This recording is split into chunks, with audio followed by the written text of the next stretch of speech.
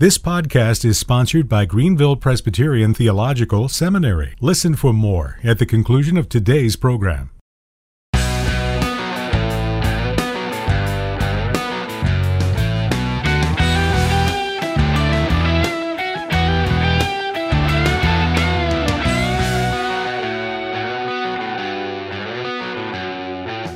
Welcome to Mortification of Spin, a casual conversation about things that count, with Carl Trueman and Todd Pruitt. Mortification of Spin is a weekly podcast from the Alliance of Confessing Evangelicals. Let's join this week's conversation.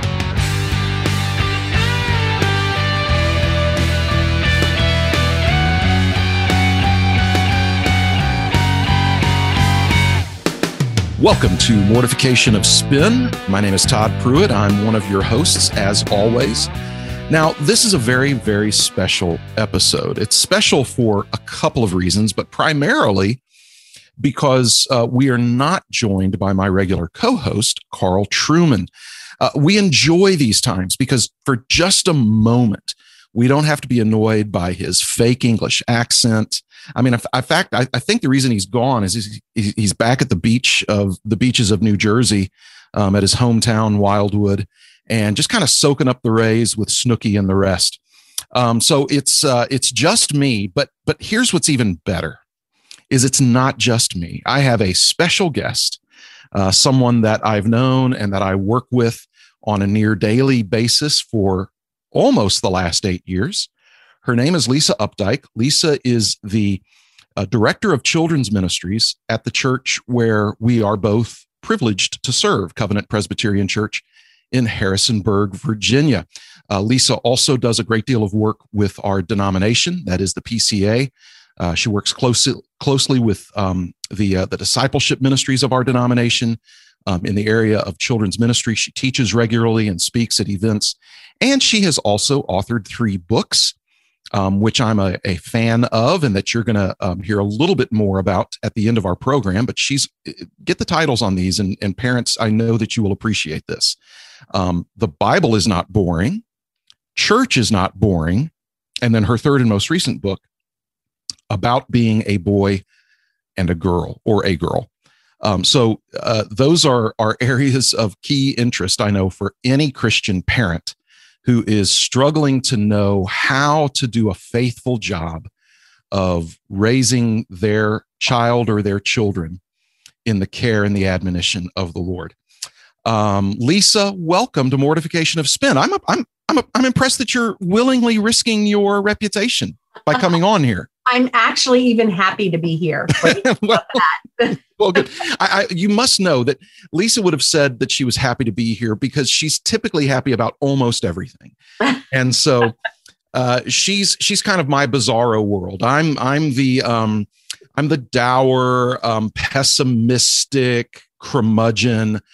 Lisa is the happy, turn that frown upside down, things are going to be great kind of person. I mean, that's a pretty good description, right? I think that summarizes it very well. Yeah.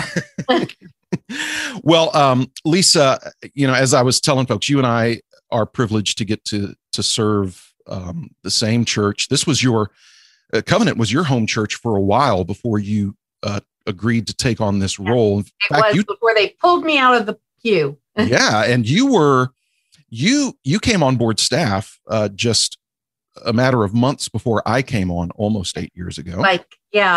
1 month full time, and I had been an interim assistant before that. Now, after my being on board for a month or so, did you begin to think that maybe the church had made a terrible mistake? Or I trust our session. Is that a good answer? That is an awesome answer. Yes, I do too. Well, we've been intending to have Lisa on for quite a while. Actually, Carl and I talked about it the first time many months ago. But Carl can't be here because he got scared because of my cheerfulness. That's the thing. See, I'm a curmudgeon, but I'm cheerful next to Carl. I'm a wide-eyed optimist compared to Trueman. And so my concern was I tried to schedule this at a time where I knew he would be in the classroom teaching, because I'm afraid that this could have traumatized him in some way. Poor Lisa. guy. I know. Bless his heart. That's what we say down south of the Mason-Dixon line. Bless his heart.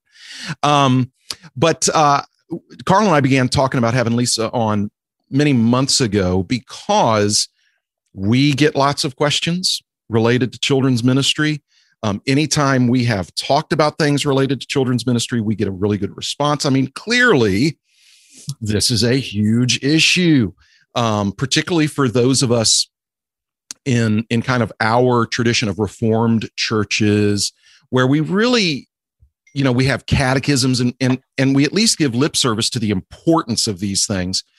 So many of the parents in our churches are really clued in on us. But Lisa, it's really been, we're kind of the church in general in America is kind of arriving at a game, a little late, in that because of all the things we're facing, we are now hearing more and more churches and pastors and parents saying, oh, we need to really be teaching our children sound doctrine, because we're seeing this tidal wave of error that is washing over our families and washing into our children's minds at the very youngest of ages, that we're waking up now to the vital importance of teaching our children doctrine. Yeah? Yes. For far too long, the church in general, the church in the U.S. especially, I think they thought the key to maintaining our children in the church was to entertain them. Right. Make it fun, make it happy. And as much as I like to be happy, I also regularly tell our children about suffering. Right. Because they will suffer. And yes. I think we're finding in the U.S. that we are losing children because they think church is all about them. And then they run into hardship. They run into things like all of us do, and they don't have any tools from Scripture to address them. So rather than thinking that they have failed, they think that God has failed. Yeah. Rather than knowing that maybe they haven't failed, and yet this is God's path for them. They just have no words, no doctrine for suffering, for hardship. And so like a plant in the desert, they wither. And what a sad thing it is that generations of parents have not taught their children deliberately about the reality of suffering. Because the fact is, kids suffer in kids' ways, even in comfortable settings, even in settings where we have great medicine and nutritious food. Kids suffer oftentimes, even if it's on a, quote, child's level. They know the pain of rejection. They know the pain of loss. They know the pain of fear and insecurities, but we're not giving them scriptural tools to navigate those things. So it doesn't take a child to lose a parent or go through a terribly distressing crisis, but just kind of the sorts of things that we look at and say, oh, well, those are kids' things. But as a child, things like being marginalized or made fun of, things like tension in their home between their mom and dad, witnessing an argument, are very, very big deals. And too often we haven't given them the scripture and the doctrine of those scriptures so that they can navigate their young souls through some of that stuff. We forget that children are part of the church. And we think, well, there's the children and then there's church, the grown-up stuff. But children are part of the covenant community. And as such, we shepherd them as we do adults, recognizing that there's going to be vocabulary differences and developmental differences, but still the truth of the scripture is for them. And they can begin exercising those things now. When we talk about scriptures like rejoice in the Lord always, if you look in the context, that's in the context of hard things. Right. And so we don't want to just take, well, boys and girls, rejoice in the Lord always. We want to teach them, what does it mean to rejoice in the Lord, not in circumstances. Right. And the thing is, it's just teaching the children the breadth of scripture. Right. And not reserving the stories for them alone. And then even if we do teach them those wonderful stories of the scripture, teaching them in the context of the covenants and not just in the, believe like Daniel did and, be brave, but rather how that's pointing us towards Christ. Yeah, exactly. Lisa, one of your concerns, one of the things that you're committed to is to try to help parents bring their kids to, quote, big church with them, as we used to call it, big church. And though we offer a children's church for the youngest of our kids, where partway through the service, before the sermon, they have some folks that help take them out to an area where they are then given a Bible lesson, and then they're brought back in for the end of the service, which is nice. It's, they're there for the oftentimes the closing of the sermon, and then a hymn, and then the benediction. As they're there also for the call to worship, the confession of sin, the assurance of pardon, and the singing as well. But for those youngest ones, we have an alternative during the sermon time, which I'm okay with. We have parents that are committed to that. They don't need any convincing whatsoever. Oftentimes, maybe though, with new families that come in, they're kind of shocked that we don't have a full program of children's church all the way through childhood. And you wrote a little book for parents to use with their youngest kids, that church is not boring. Yes, because the thing is, sometimes it is. Right. The reason I think it's boring is we don't understand it. Being bored comes from lack of understanding. Yeah. But if we begin to show our children the beautiful call of God from the opening, as we have the call to worship, and then there's a call and response all the way through the service, as we explain that to children, the understanding helps with some of the boredom. But other things that you can do, really, the book, Church is Not Boring, is written as a learn together. Mom and dad can sit with their children, read through this over the course of a few days, and hopefully learn some things too about shepherding their child to prepare for Sunday morning worship. So really, Sunday is the best day of the week. And, if you ask a group of kids, usually they'll say Saturday's the best day of the week. Right. That's just because they haven't been taught. And so it's so exciting to say, oh, no, Sunday is the Lord's day. And so all the way up to that during the week, we're going to find out what passage of scripture the pastor will be preaching on. And we'll read that at home and talk about some of the big words, because we want you to be prepared. And maybe guess, what do you think the pastor will be talking about from this? So that engages their mind in a different way. If you read that passage of scripture a couple of times around the table, maybe even having your child who's able to read some of the verses, when they get to that on Sunday morning and they hear it, they have ownership. That's God's word for me as part of the family of God. I've read that. I've heard those things. So just the preparation makes such a big difference in it not being so boring. Exactly. If you just plan a little bit ahead, you're not asking for people to move mountains here, but just a little bit of planning ahead, preparation that really doesn't take hardly any time at all, and would actually be quite rewarding. That really can make a difference. And I love the fact that you say, look, let's be honest. Yes, church can be boring. Parts can be boring, but there's boring and then there's boring. There are things that children are going to struggle to understand, but we train them, we bring them along. Now, let me ask you this. In terms of pastors, what would you encourage pastors to think about and consider in terms of being conscious and deliberate about making sure that parents are equipped well to have their kids in worship, and that churches are kind of used to this? What are some things that the pastors can do to really help this along and to facilitate this well? Right. I've got 3 things. Okay. One is we need our parents to understand the covenant, that the covenant is for you and your children and for those far off. And so that they understand, why is it that we're going to have our kids in here? We want them to understand so that there's buy-in. So it's a hard job to have your 6-year-old in church with exactly. You.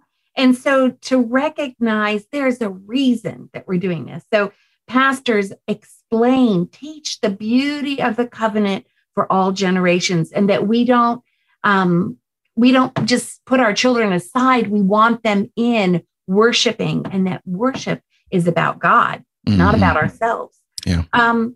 Second thing is, pastors, if you kind of know what the kids are studying in Sunday school, the take-home papers, some of those things, then when there's overlap with your sermon series, you can say, now, boys and girls, I know that you were just studying this. You memorized this passage of scripture or these catechism questions. You might even call the catechism questions from the pulpit and let the children respond. Yeah. When that happens at our church, all these little heads snap up and look at, that's me. It's great. We don't want them being consumers. We want them being serving and part of the body. And that's a way they can serve the body by participating. And then third, it's something that you and I do, and I'm so happy we do it. We sit down on Thursdays before the Sunday and we talk about the sermon. And so I'll find out any big words. Our kids know what imputation means. Right. Because I know it's coming up in a sermon, and we'll define it, and we will make sermon notes that have things like coloring sheets along with questions, defining words, and the outline looks like your outline. So they can follow along, from the youngest who can just begin to color to the older. And I actually even have high schoolers that will sometimes take them. And you know what? People with special needs, adults with special needs, can follow the children's outlines more easily than they can adults, because church is for all of God's people. Right. And that's just welcome. So just taking time to talk about the sermon with your children's directors. Yeah, Lisa, one of the things that I've really appreciated about being at Covenant was those Thursday meetings where you and I meet on Thursday mornings between 10 and 10:30 sometime. And sometimes we'll meet for 30 minutes. Sometimes we go for an hour or more. And, at first I was thinking, okay, that's one more thing to my schedule, yada, yada. And what I found actually very quickly was that it did a couple of things. First of all, it helped me in my sermon preparation, which I didn't expect, because it required that by Thursday morning, I have more work done than I was typically used to by Thursday morning. I was telling another pastor just yesterday that I'm a better preacher now than I was 8 years ago, in large part due to the schedule that was forced upon me in coming to Covenant, where I had to have a pretty good chunk of my sermon done by Thursday around 10 a.m. And that has made me a better preacher. The other thing it's done is that because when you and I are talking through my sermon notes on Thursday morning, you're bringing up questions, you're raising issues. And there are numerous times where I think, I never thought about that. Oh, that's a little point of application I can add. I never thought about that. You're also, in your very kind way, throwing out things like, we're at this particular question in the catechism. That would be great. And on the Sundays when I remember, I do that well. And I want to tell pastors that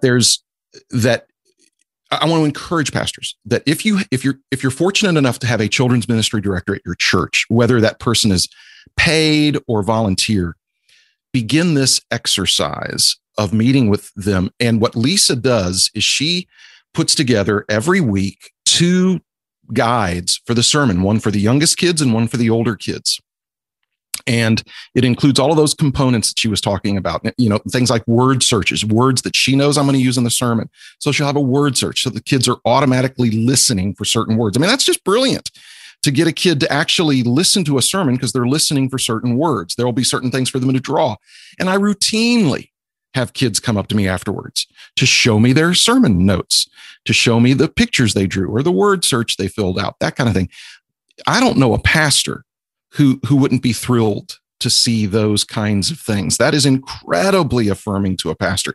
If I was a parent and had kids that age and saw them working on that during the service, I would be thrilled to see that happening. Well, and a parent can take those notes home and then go through the week. If, family worship is so important, but it's so overwhelming sometimes for daddies to know how to begin. Right. If you have a tool like that, you can just talk through like, oh, why did you answer the question that way? Or why did you leave it blank? Is there something you don't understand? Yeah. And so then it's a point. Automatic family devotion material there, right?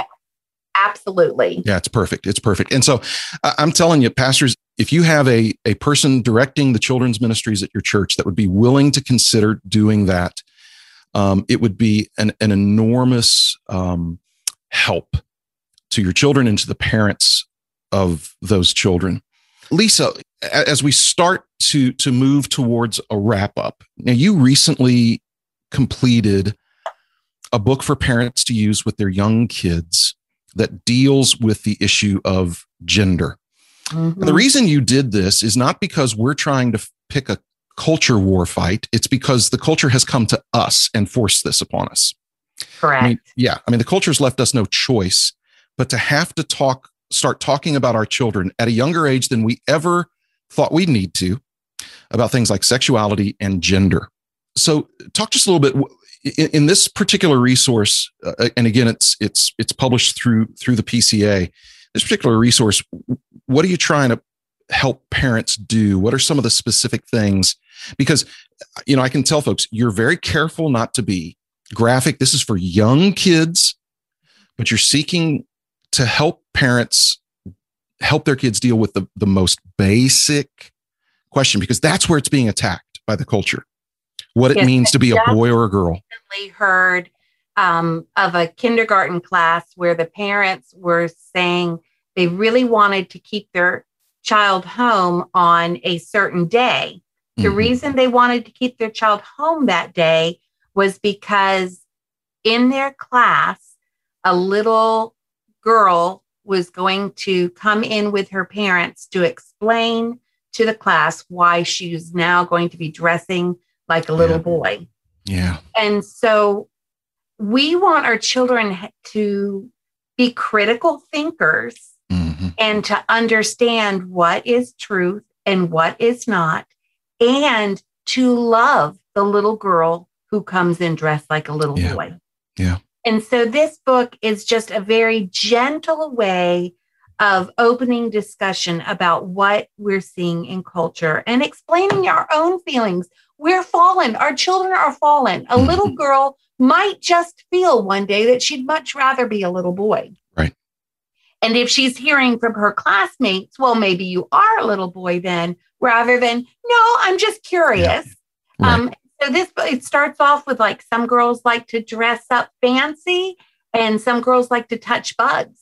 But even little girls that like to touch bugs will grow up to be women. That's right. That's right. And it explains that there's a special relationship that happens between a man and a woman that is only for a man and a woman, and that a man and a woman, if they're going to live together, they should be married.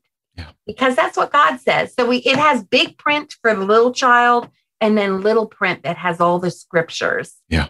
So that a parent can use that for their own resource. Why is this again? Our kids need to know that, yes, God is love.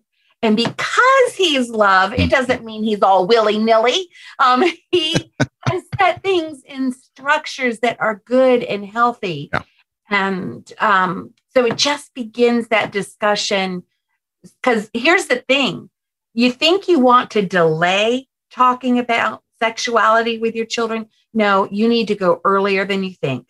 Right. Because if you have a kindergartner who has a second grade friend, they're exposed to everything that second grader has. Well, actually, they're exposed to everything that second grader's older friend is exposed to, and the teenage brother of that second grader's friend. They're getting exposed to all those things, even if you're a wonderful homeschool family.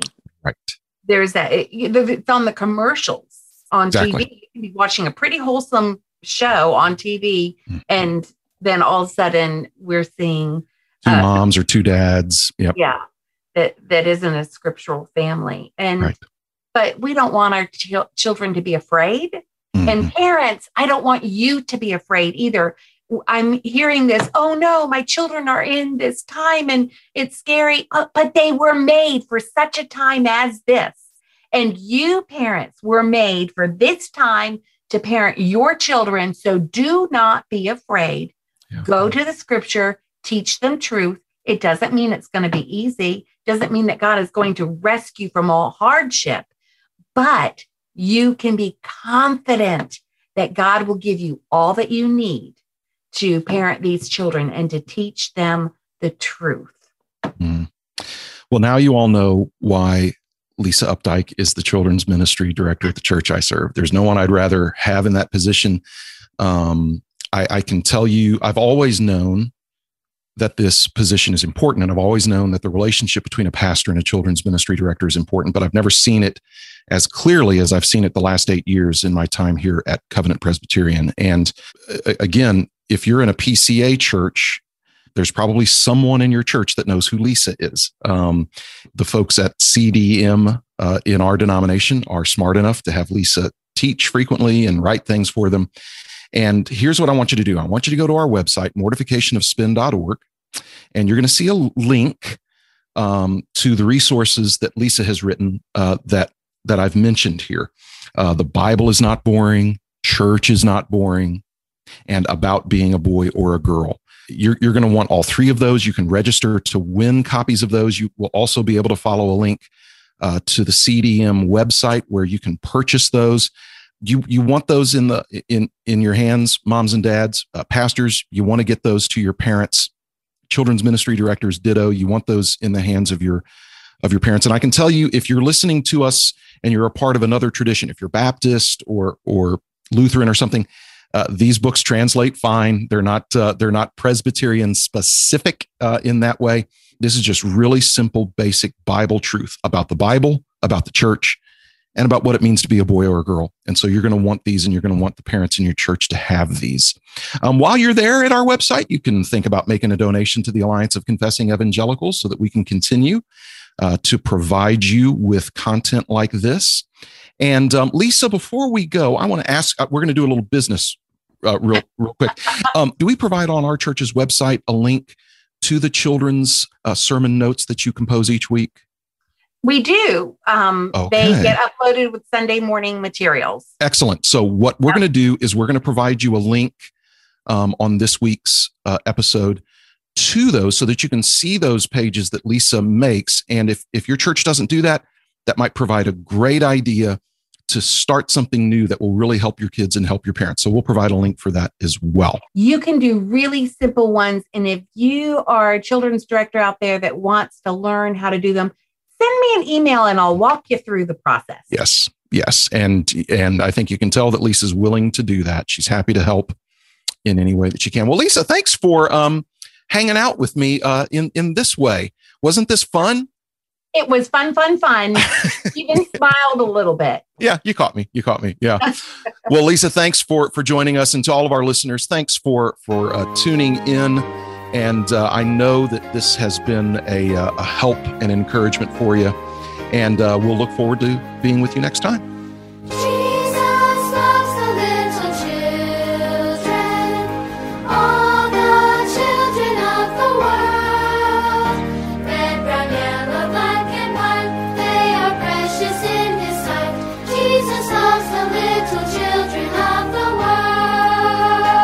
Thanks for listening to Mortification of Spin, a podcast of the Alliance of Confessing Evangelicals. For more on topics like this, visit mortificationofspin.org, where you can find other articles by Carl and Todd, browse the archive of past episodes, and make a donation. We'll talk to you next time on Mortification of Spin.